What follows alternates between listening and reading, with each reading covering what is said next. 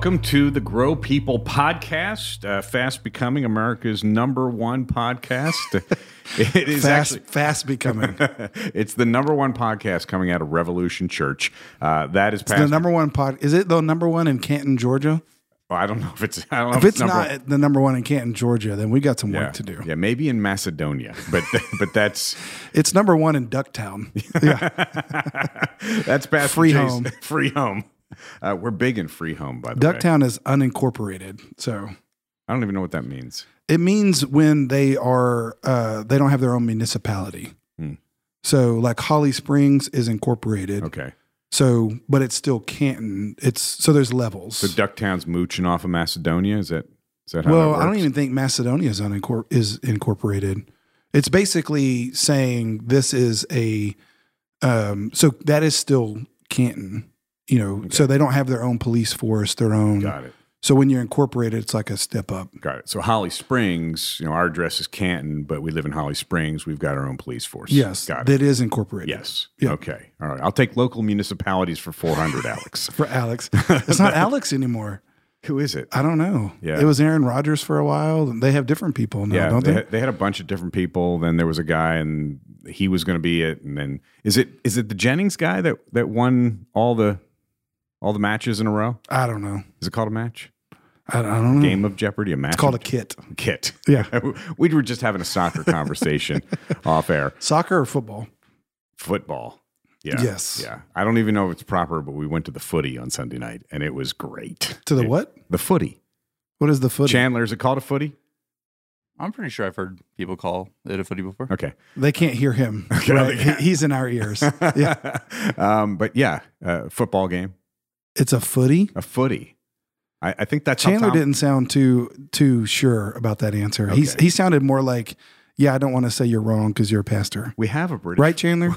Well, I know one of the supporter groups is called Footy Mob, so I think okay. Technically it is. I grew up playing soccer from like 5 years old, and I've never heard it called a footy. If you were from Liverpool instead of Tyler, Texas, maybe we need to ask Tom. Tom will know. Tom will know. Yeah, our British friend. Okay.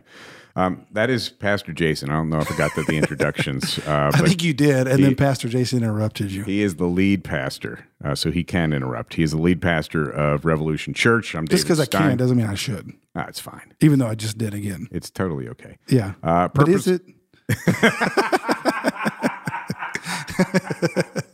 I see what he did there. See what I did there? Took me a while. Yeah. The purpose of the Grow People podcast is to help yell it out in your car. Grow people. Grow people. Normally. But don't interrupt us. No, don't. Normally, we start with a few minutes of nonsensical banter about about unimportant things, which we just did. Which is why I did that, because I saw you had that written down. Normally, we start with unimportant things. So I was like, well, let's do that. Yeah. But we do want to get to something that is different. It is important. It is sobering.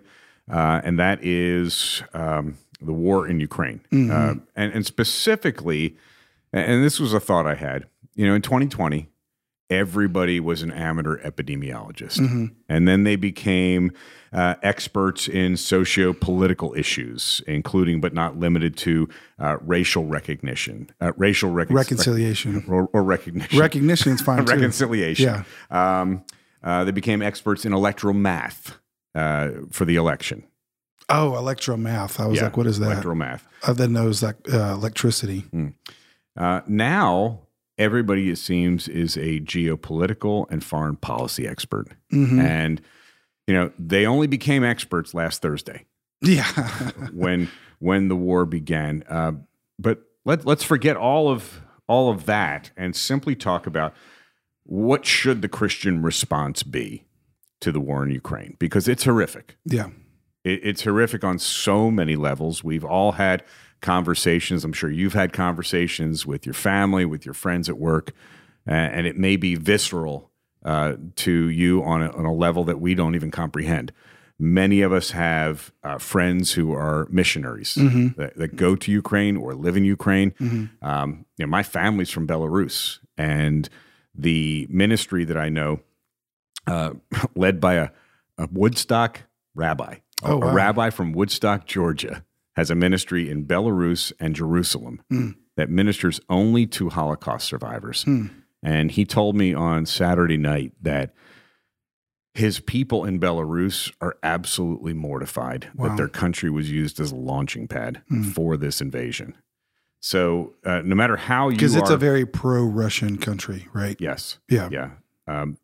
As a matter of fact, my family, great-grandparents, not like great-great-great-grandparents, my great-grandparents emigrated to the United States from Vitebsk, Russia, which is now part of Belarus. So you may have a different visceral response, but what is our response as Christians? Yeah, and that's a great question. And obviously, we don't have time to get into the particulars of all of that, because there's definitely, in any time, and we were talking about this earlier, so I've been thinking about it, anytime something happens, whether it's this war or whether it was, the pandemic or, protest, there's always going to be sides. There's always going to be, there's truth in there somewhere, and I'm actually reading a book right now for a school called Christians in the Age of Outrage. And one of the things that he talks about in there that I found fascinating. So I'm kind of like, let's dig into this before I just give you an answer. Yeah, absolutely. Because, to be honest, I don't know if I have an answer. I just talk around about it, to help people come to better conclusions maybe. But one of the things he talked about that I found quite fascinating, and we didn't even talk about this earlier, was, we live in the information age right now with the internet, with the advent of technology. And so one of the things that he pointed out is when it was created, one of the goals of the original idea of the internet and getting information out there was the exact words he used was to try to help people who had extreme positions become more moderate. So people who were maybe had an extreme position on something, whatever the issue was, the original creators of the concept of opening up the internet and making the world more connected, the original goal was to help those people with extreme positions move to the middle. So extreme to more moderate. But what they've actually found is the exact opposite. It didn't happen that way. The exact opposite has happened. People who were actually moderate before the internet have now moved to extremes. Yes. So the exact opposite thing of the goal happened, and the reason being is because the way that even though information is accessible, whatever viewpoint you want, you can go find online.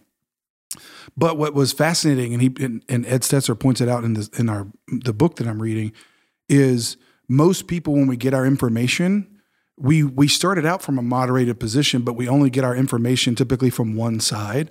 So then it moves us into a more extreme position because just the way information is curated, and a lot of that is done by algorithms and stuff beyond our control that we don't even know about. Like when we go search something, we're not getting pure results. We're getting results based upon prior dispositions we've already set, things that Google or other search engines already know about us.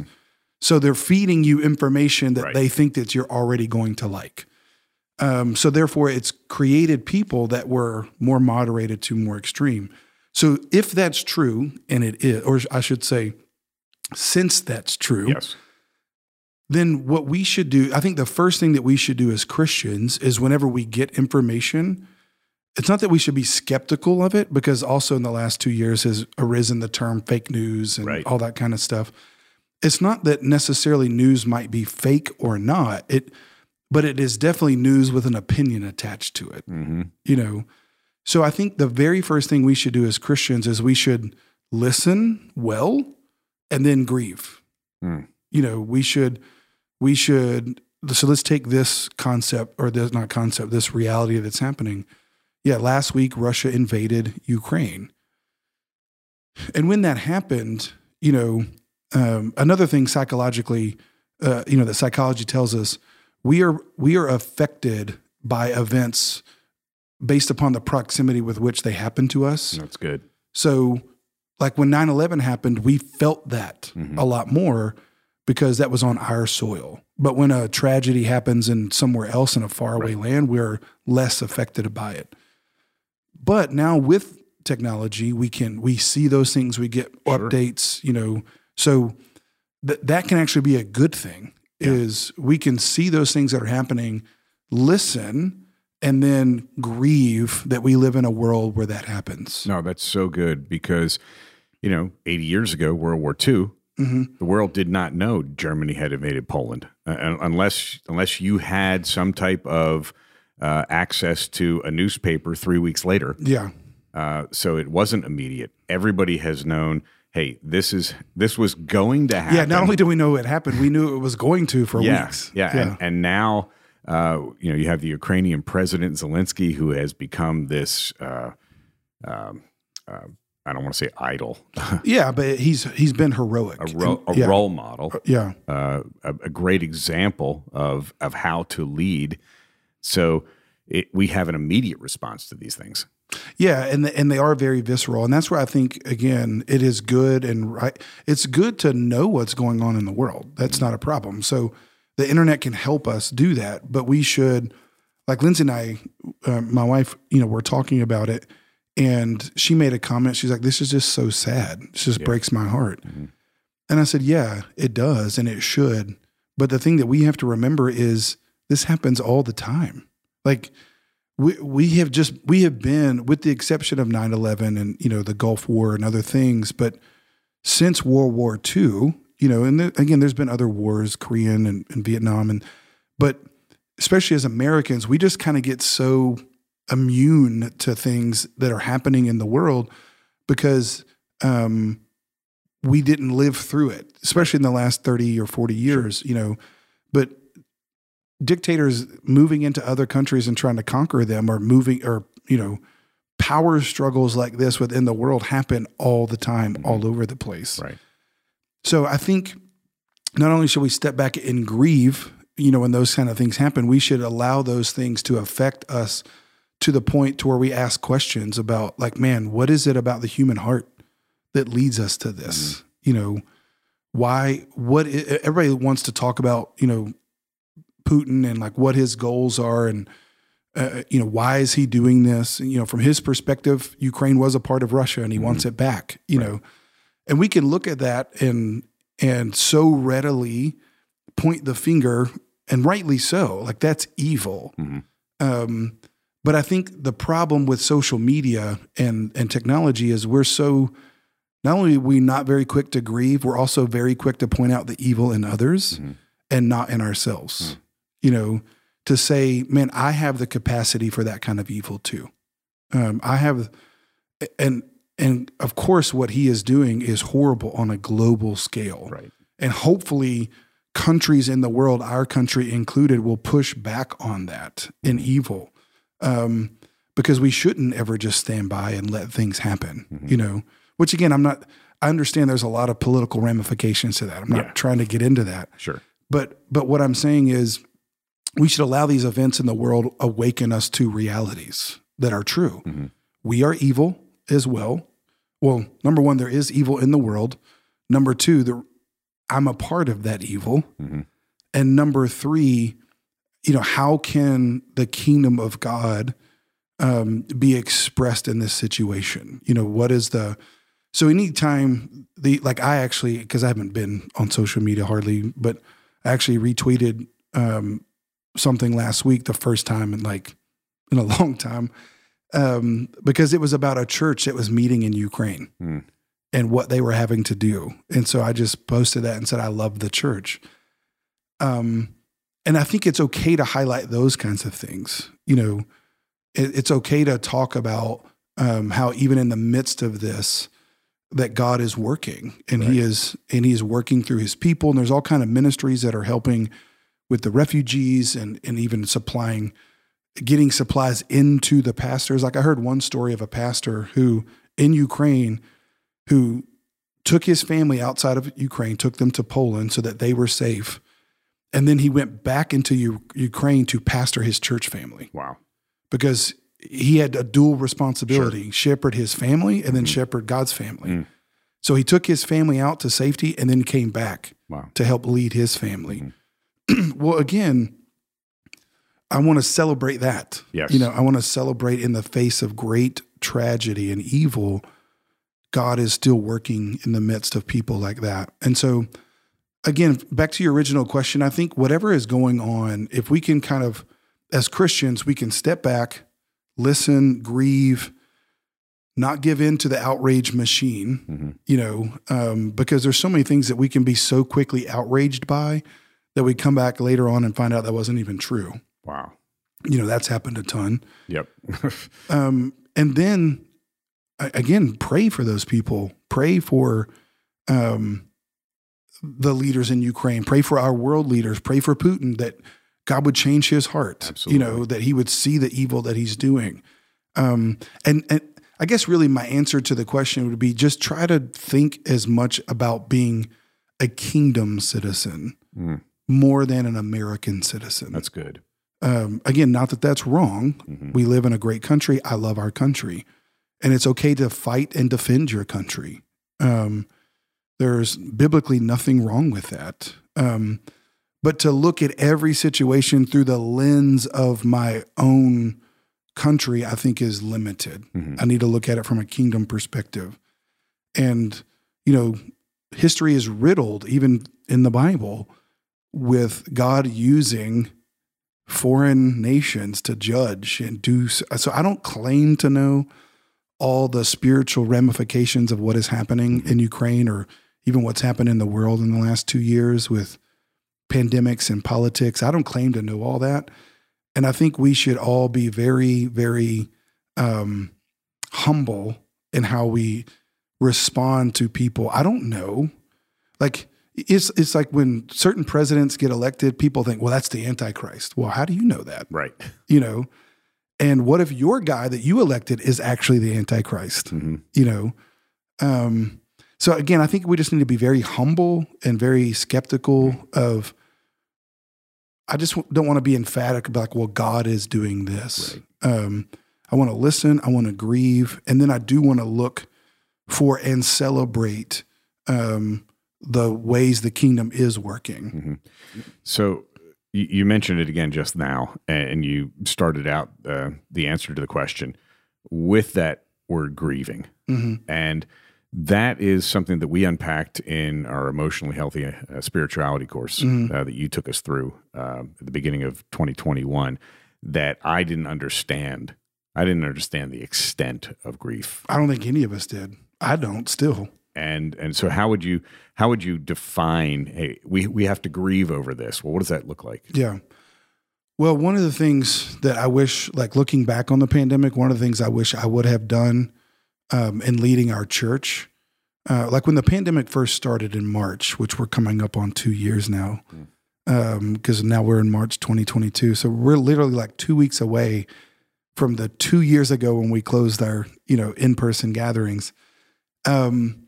When that happened, I was so quick to move our church to mission, which again, I'm not saying was bad. But I think we all thought this was going to be like, oh yeah, we're just closing down for a couple of weeks. We're going to get back into this. So I was excited. Like I was excited to bless our community, to help our community, to figure out ways to, whether it was helping the hospitals or our school systems. I mean, we did a ton of stuff, you know, in that early time. But I think even though I felt like it was the right thing to do for us to lead our church to mobilize to mission, one thing that I didn't do that I wish I would have done now is lead our church to grieve, you know, to lament would be the Bible, you know, word. And we've talked a lot about that, how there's an entire book in the Bible called Lamentations. And the process that God, like Lamentations ends really well with promises and hope, but for a couple of chapters, it doesn't feel real well, you know, and especially the events that happened, you know, March and then the summer in 2020 with with all the racial reckoning that was happening. I just don't think I did a great job of leading our church emotionally about why it was necessary to grieve, why it was necessary to stop and and really allow the Lord to work with us, because at that point in time, not a lot of people, I mean, there were people that were getting sick and there were deaths, but it wasn't nearly as widespread as what came later. And I just don't think that we were prepared. I know I wasn't prepared to help people lead through the grieving process because I didn't feel like I was very good at it. Yeah, and it wasn't until later that everybody started to understand, we have to grieve not only the physical losses of people in our families, but also the loss of way of life, the loss of time, the loss of community. Relationships, community, Yeah. So as it's not just a trite Christian thing to say, hey, we have to stop and grieve. No, it's healthy. Again, and that's where, Jesus did that. We talked about this before. The shortest verse in the Bible, Jesus wept. Mm-hmm. Before Jesus moved in power in Jerusalem, he wept over it. He wept over his people. And he said, several times, oh, Jerusalem, how I would gather you together, but basically you would have none of it. So I think the reason, this kind of goes back to the outrage, and I think this is probably a good way to talk about it. One of the reasons why Christians get so outraged online is it's misplaced grief. It's their grief coming out sideways as anger. Yes. Yes. And that's what we have to be super careful of. Mm-hmm. And so I'm really angry. I could get very angry at you, but at the end of the day, I'm not as angry as you as I am about angry that I lost something. That's excellent, because I think everybody experienced someone taking out their anger over the pandemic or their anger over what was happening in our country on us, on you. You're listening right now. Somebody took out their anger on you and had nothing to do with you. Oh, absolutely. That's how we see videos. It used to be like Walmart videos that we would see people like on Black Friday where they were fighting over TVs and stuff, And you see those videos and I always think, what happened in that person's life to lead them to be fighting over a Vizio? Mm-hmm. Like, what happened? Yeah, it had nothing to do with Black Friday. Yeah, something happened. And then you start seeing videos where people are fighting over masks and that kind of stuff. And we took a lot of flack, because we closed in-person gatherings for 4 or 5 months, and people were making such definitive spiritual statements about how we should be doing something or shouldn't be doing something. And really, again, thinking, I'm not mad at those people, but I heard someone say a lack of compassion comes from someone who hasn't grieved well or hasn't, like, the more that I suffer, the more compassion I have. Yes. So therefore, if I have a lack of compassion, then I really haven't suffered enough in my own life and dealt with it. Mm-hmm. Because like Job, for example, Jesus, the two of the most compassionate guys coming out of that season of suffering in their life, because they knew what it was like. Yep. And so I think there was a lot of people in America, especially, that were really grieving the loss of freedom, because there was a loss of freedom. Mm-hmm. We were told what we could do and couldn't do. And, as Americans, we just don't like that, And again, I'm not even getting political about saying whether the government has the right to do that or not. Because there were definitely, and still are, there were definitely abuses of a leadership, abuses of authority, no doubt. But my point is, I think without a proper perspective on I need to grieve well, then that will just come out in anger sideways at somebody else, because I'm really grieving my loss of freedom. I'm not mad at you. Exactly. But it's coming out like I'm mad at you because you're the perpetrator I see as the making me lose my freedom. Yeah. The best way I've heard it described is everybody's system gets pressurized. Yeah. And just like you would take a car to get fixed, what does the mechanic do at the end of that process? Pressurizes the engine to see where the engine is leaking. Mm-hmm. The leak has to come from somewhere. Yeah. So everybody's system was pressurized in 2020. Oh, gosh. It's going to leak out somewhere. And quite often it leaked out in anger. on somebody who was just there at the time. Was there at the time, or, you know, again, depending upon, because there was a lot, it was an election year. Yeah. You know, there were so many things that, and again, I'm not saying as Christians we shouldn't be mad at those things. Mm-hmm. I mean, there is God does get mad at evil things. Like, God is mad over the loss of life in Ukraine. God is mad when his image bearers are mistreated. But another book that I had to read for school, when it was talking about how we respond, it was a lady psychologist, incredible book called Redeeming Power. And she talked about how every time we respond to somebody, our first thought should be, that's an image bearer of God I'm about to respond to. Wow. That's an image bearer right there. Wow. That's not a Republican or a Democrat or a certain skin color person. That is an image bearer of God. And if that's an image bearer of God, then how does God want me to respond to that person? And again, that's the problem with social media. We take that aspect of it out. We just see him as an avatar. You know, we just see him as a icon or whatever, emoji. We forget that is an image bearer there. Mm. And that is an image bearer that God loves, that he died for. And so therefore I need to respond in such a way that honors that person, the image of God in that person. And that's why it's so important that we deal with our own grief well, so that I'm having compassion now for you, instead of letting my issues come out where I now mistreat you, who's an image bearer.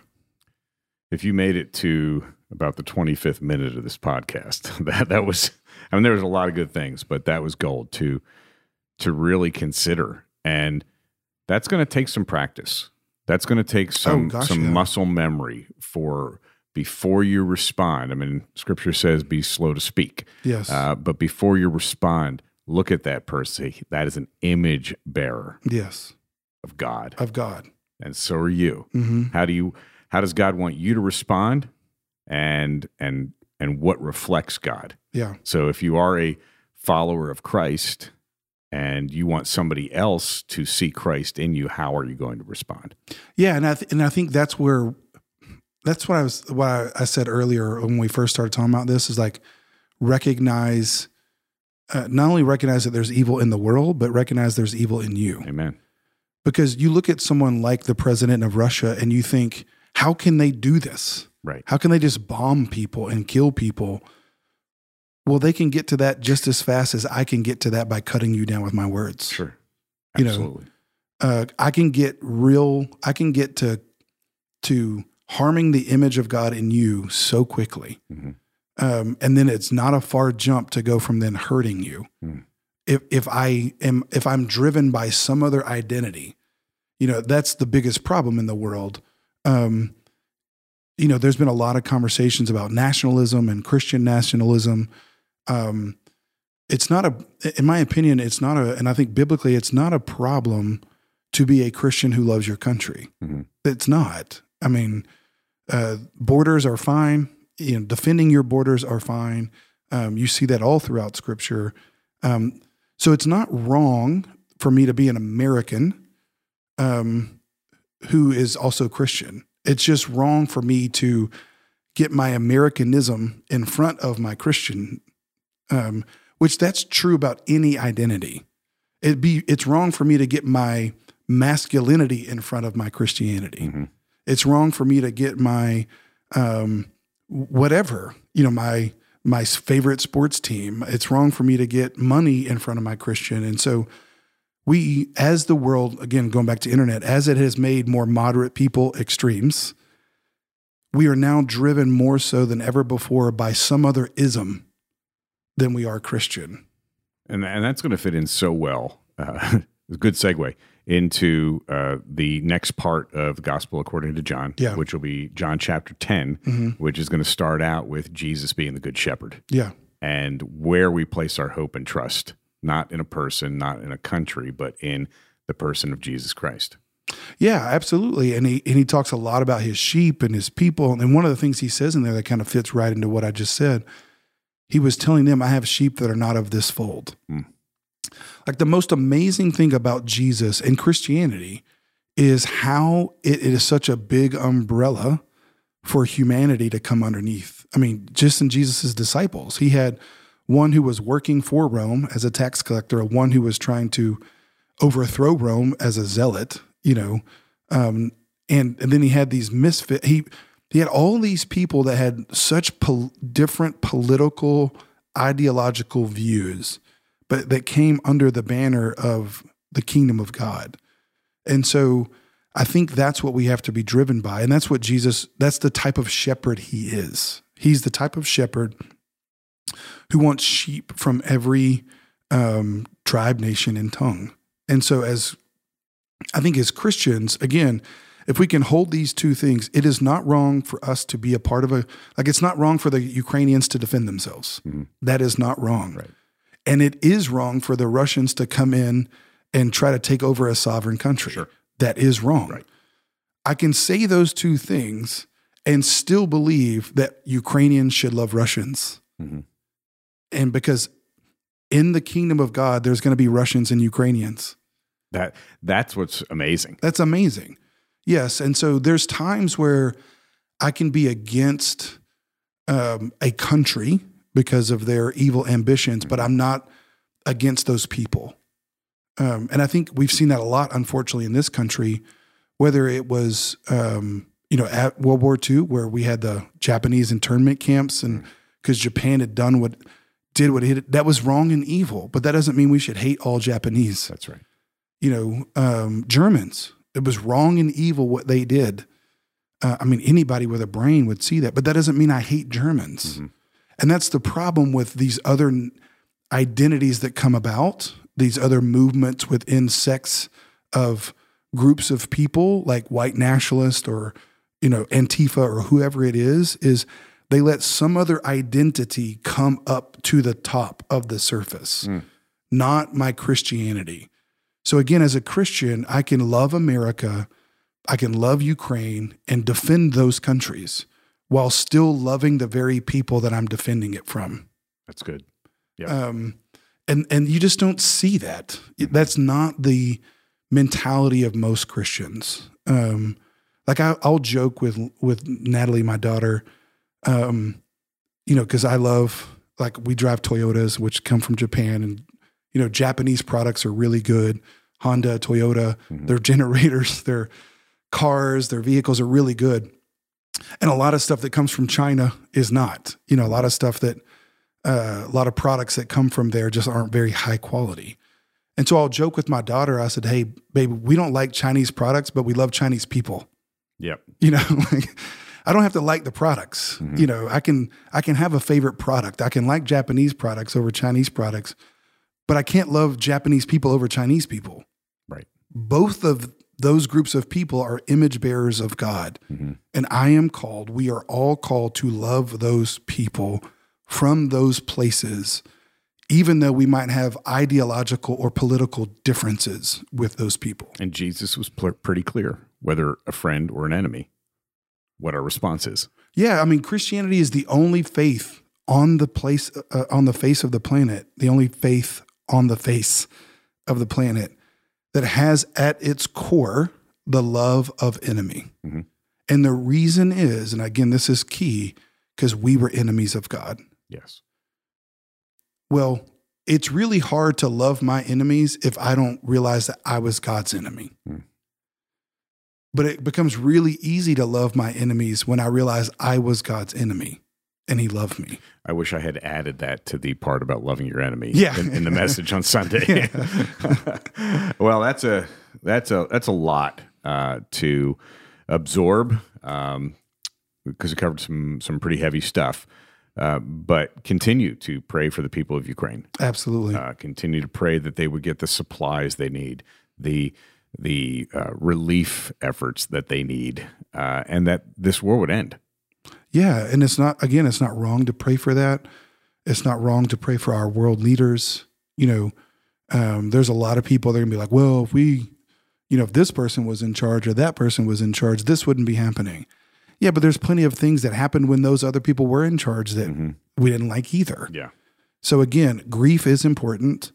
Pray for those, that are persecuted, and pray for all leaders, And specifically, and I'm appreciative that you said this, specifically pray for Putin. Absolutely. Because if Paul can get saved, yes, who was a terrorist, yes, killing Christians, yes, and if we were saved, yes, hostile to God, yes, Putin could be saved. Absolutely, he can, and that is not beyond the power of God to do that. And it is not wrong to pray for that, because again, we pray that he comes to his senses to see that this is senseless. That, again, we define, it's amazing. Again, we could talk way more about this, but it's really easy to look at leaders of countries like that. I don't want to say free countries, but countries like that, and ask the question, don't you have enough land already? Why do you need more land? But again, it's really hard to look at my own life and be like, well, don't you have enough money in your bank account already? Why do you need more? Why are you stepping over people to get more money, as opposed to using your money to bless more people? So again, I look at that situation and I think, man, Russia's pretty big already. Aren't you all good? Why doesn't Putin as a leader use his leadership to bless the Russians, right, instead of using the Russians to fuel his ambitions? Well, that's an age-old leadership question, but again, it's very easy to look at that and very hard to look at myself, which goes into John 10. We'll talk about it this weekend. Is my job as a leader is to use my gifts and talents to bless the people that God has for me to lead, not for the people that I'm leading to be here for me. That's right. And my ambitions. That's right. And that's the problem with what's happening. So again, I'm saying that to say we want God to turn Putin's heart not only to Jesus, but back to his people, back to the people that he's been entrusted to love and lead. And if he would just do that, they would be a prosperous country. Great way to wrap up today's podcast. Thank you, Pastor Jason. Thank you to Chandler, our executive producer. Speaking into our ear. Thank you. Appreciate that. And we'll find out whether footy is appropriate to say or completely inappropriate. I don't know. If you want a transcript of today's podcast, just write down everything we say. And as always, we end with the best advice we've ever heard. Trust God. Take a nap. See you next time.